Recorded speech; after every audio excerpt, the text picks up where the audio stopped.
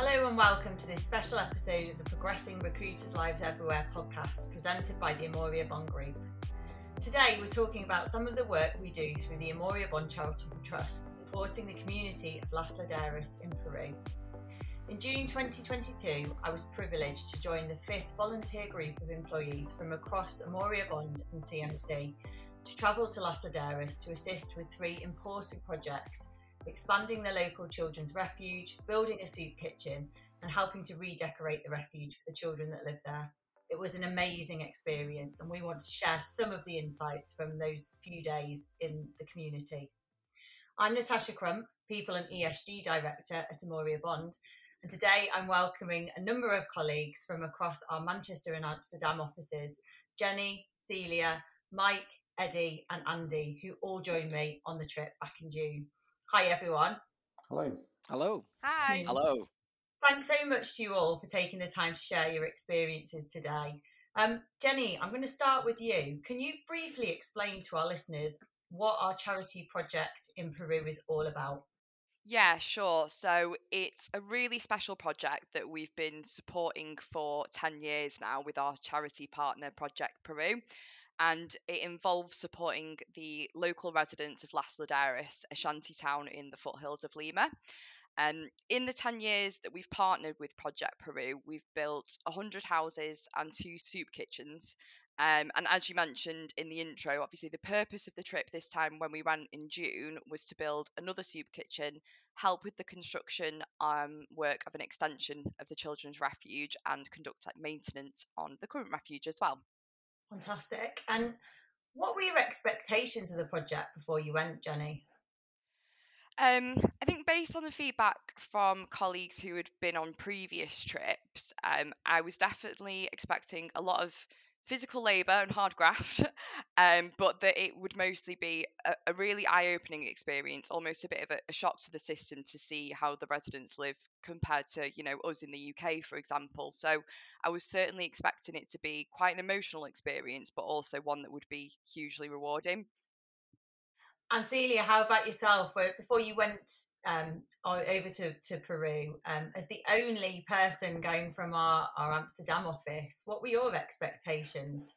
Yeah, I think especially because I was the only one from the Amsterdam office, rather than expectations, I had a lot of uncertainties. I was trying not to think too much on what could be. I knew that it would be very humbling because I heard also stories from people that went in the past. But I was really wondering, how people would react. I also thought that we would mainly help people in the refuge rather than help the community as a whole. And I was also curious to know how the kids would react. There was also an uncertainty that I had. So how did reality live up to your expectations, and what was the reality when you think back now, the apprehensions and uncertainty that you had, how did it actually transpire?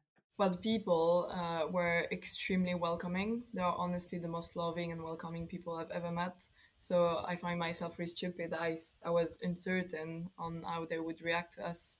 The kids especially were extremely loving, and I really felt like we were adding something to their everyday life during the short time that we were there. And and we helped the whole community. As I said, it was not just a refuge, but we really helped in the favelas as well, and that was really precious. That was brilliant. Excellent.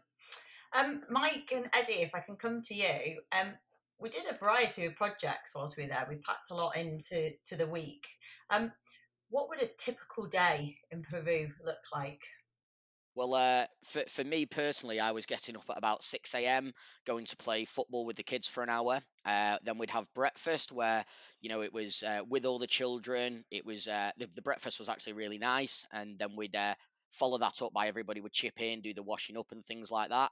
Then we'd go on the school run, which was one of my favourite things to do every day. The children absolutely love being walked to school by us.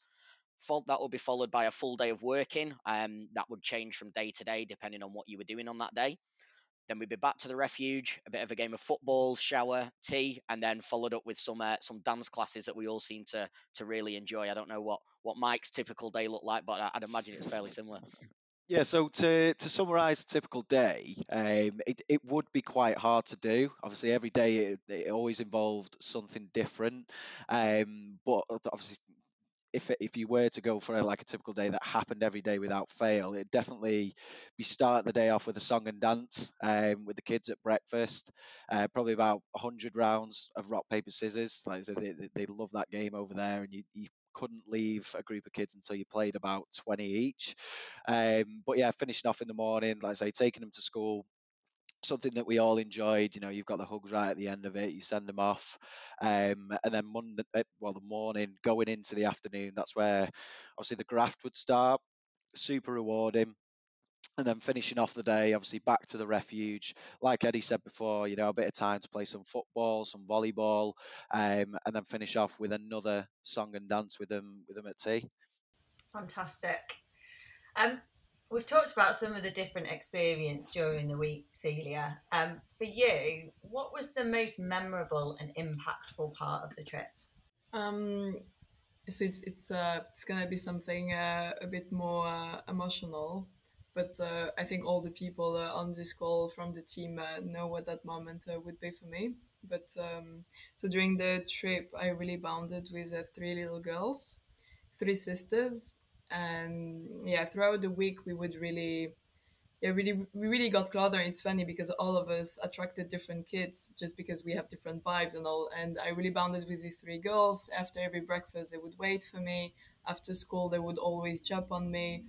And at the very end of the trip, when we went to talk to the director of the refuge, to ask for a bit more of background stories. We couldn't really get some of these stories because most of them are secret and confidential. But she accepted to tell me about their stories because this one is a little bit less and a bit more public. But the three little girls, their mom became blind a few years back, and the father of the family just left. So the mom, yeah, ended up completely alone living in a favela, and so she asked the refuge to take the kids on, and now she's selling sweets in the street. And of course, when I heard the story, it made me completely break down. But I think what's really important to remember about it is that these places are really important because it's really important to help the families that are in this situation. And I think it's what it made me realize most, and that's the most memorable thing for me. Yeah, it's incredible, isn't it? You see the children, they're filled with so much joy, and they appear to be sort of trouble free, worry free. And then when you do hear some of the backstories like that, you actually understand even more what an amazing place that refuge is, the Project Peru Refuge, why it's so important, and actually the chances, the life chances that it's giving, not only to the children that are there, but to their parents and families as well, in terms of that opportunity for their mum to be going out and working. And to us, that might sound like not a great job, but actually that's an opportunity for her to try and build up some sort of income for herself as well, and actually deal with what her own situation is too. It's pretty humbling when you hear some of those stories, for sure. Thank you for sharing that, Celia. Mike, the same question for you, if we can. Looking back, what would you say is the most memorable and impactful part of the experience? Yeah, so my most memorable moment by far, it was after the second working day. So obviously we were split across three groups on the various projects that we were doing over there. I think Bluffers and Eddy, you were digging the holes on the second day, so we all came back to the building site once we finished. Obviously, well, came back all together, chatting to the obviously the workers that were there as well. Shared some beers or cervezas with them, just listening to music. Took a massive speaker down to the building site. A lot of us stood on the roof of what they were building, and it was just like it was a really good way to round off that day because it was tough graft for all of us. Obviously, chatting to people that we haven't spoken to before, listening to their stories, and yeah, as I say, just sharing a beer. That was really good, really good. Yeah, I remember that moment well. It's amazing how quickly you connect and bond with the builders and with the staff at the refuge, as well as the children, and with some of the community members as well who came out to meet us. I remember being up at the soup kitchen site with yourself and Jenny on one of the days, Mike, and the welcome that we got, and the fact that we were there building a soup kitchen to help the community, but the community came out to feed us and to share what little they had, they shared it so generously with us, and it's those little moments that stand out and are just unforgettable, I think. So thank you both for sharing that. Andy, we talked a lot when we were there about what we take away from the experience, what we learned from the experience. For you, if you had to pick out 3 things that you learned during your time there, what would you say they were? I think I learned to be more appreciative of situations and others in fortunes, really, and simple things to you and I are just massive to those with a lot less. So that would definitely be one of my main points. 2, I probably, I learned how to dig a pretty deep hole in a day, and also how to lose a colleague down it, which was quite entertaining. Just to clarify on that, do we mean the day we almost lost Eddy down the hole because it was how many meters deep, Eddy, and we suddenly realised we didn't know how to get you back up? Yeah, I think it was 3 meters deep, and I'm only about 1 meter tall, so. And I think my final point is I learned the importance of teamwork and obviously sticking together to get jobs done, and in fact in probably record time. And from what I've heard, that it's with the best team yet to go to Peru and get jobs done.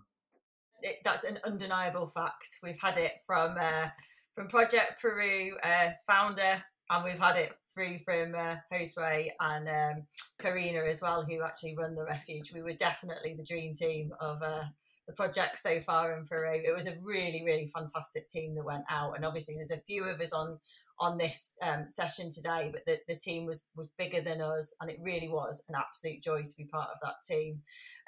Celia, there's the same question for you, if I may. What are the key 3 things that stand out for you in terms of what you learned from the experience? Yeah, the first one is something that I take away from a lady that we met on the last day in the favela when we went to the Comedor up there.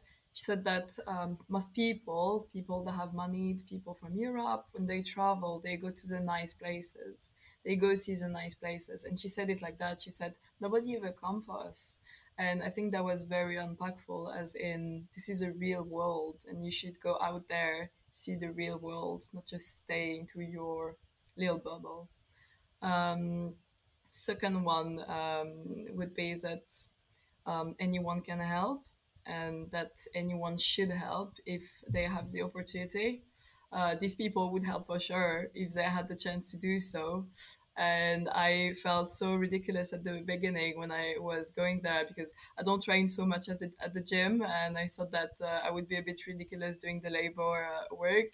And I found myself feeling very helpful, and there was an incredible feeling. So I would definitely encourage people to do that. And finally, of course, these people were the most loving people I've ever met, and I think it was a good. It showed me that we have to focus on what we have around us, not always look for more. Lovely.